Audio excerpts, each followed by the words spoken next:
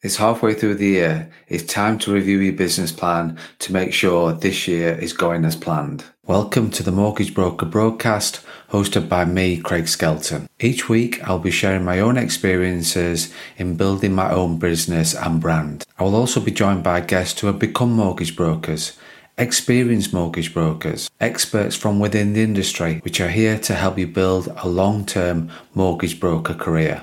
Welcome to Season 2 of the Mortgage Broker Broadcast.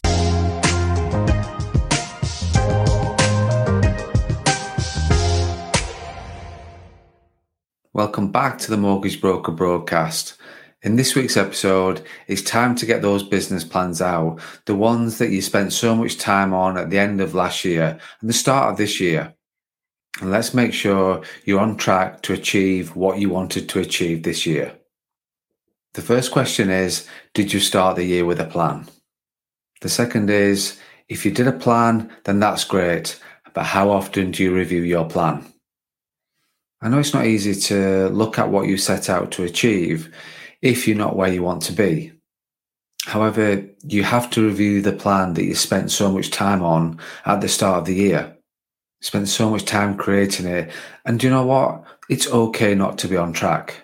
You've got two choices at this point.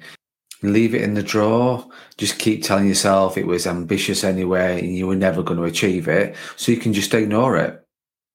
Or you can get out of the drawer, look it square in the eye, look at what you wanted to achieve and tweak those plans to get you back where you wanted to be. In this podcast, we're not going to talk about whether you should have a plan or not. That is a given for me. Why do I believe you should have a plan? Well, it holds you accountable. It's like your roadmap to growth. It's a roadmap of what you want to achieve. It's where you want to go and how are you going to get there.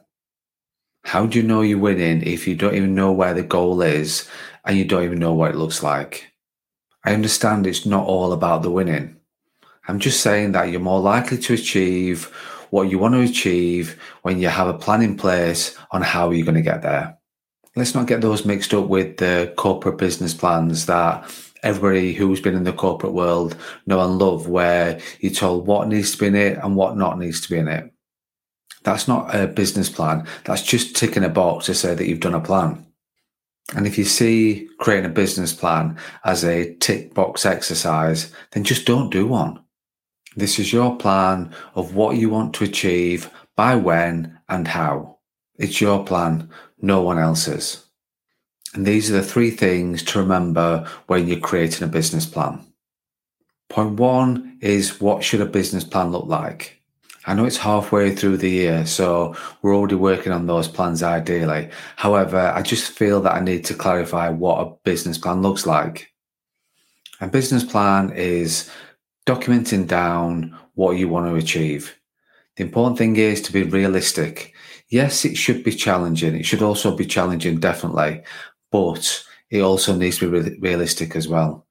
Most brokers tend to include things like lead to sign-up conversion, number of cases, protection conversion, average case size, and it tends to be very number focused. But you also need to include other goals such as social media posts, number of followers, number of reviews. It's not just about business too. It's okay to add personal stuff in there. Personal stuff is just as important. So you've got down what you want to achieve. You need to know when you want to achieve it by. Think about realistic goals, what you want to achieve over a given period. I would format and define periods of what does the next 3 months look like? What does this year look like? What does at the end of year 3 looks like? And what does the end of year 10 look like? You might not know where you want to be in 10 years' time. That's okay. Just think about, if you fast forwarded 10 years right now, what would your business look like? What would your personal life look like? And would you be happy? And how? The most important thing is how. So you've got your year-end goal. So you've got the goal within a time scale. Your how is, how are you going to get there? If you include in a business plan, I'm going to try and do this, and using words like that, then don't even bother. it's not measurable. You need to put things in there that are clear actions that are measurable. Clear, defined actions to give you a fighting chance of achieving what you want to achieve. That's what a business plan should look like. The second point is, once you've created that plan, what do you do with it then? My take on this is that it has to be seen. Don't hide it away. Just don't put it in a bottom drawer somewhere and think, great, I've done a plan now. I can forget about it for another year. If you have people to share it with, then share it with them. The way that I display my business plan is my screensaver. So every single morning when I log onto my PC, my business plan hits me in the face. So I can see every single day what I set out to achieve over the next 3 months and this year. So you know what a plan looks like, you know what you need to do with it once you've created the plan. The last point and the most important point is making sure you keep reviewing your plan and it's okay to tweak it.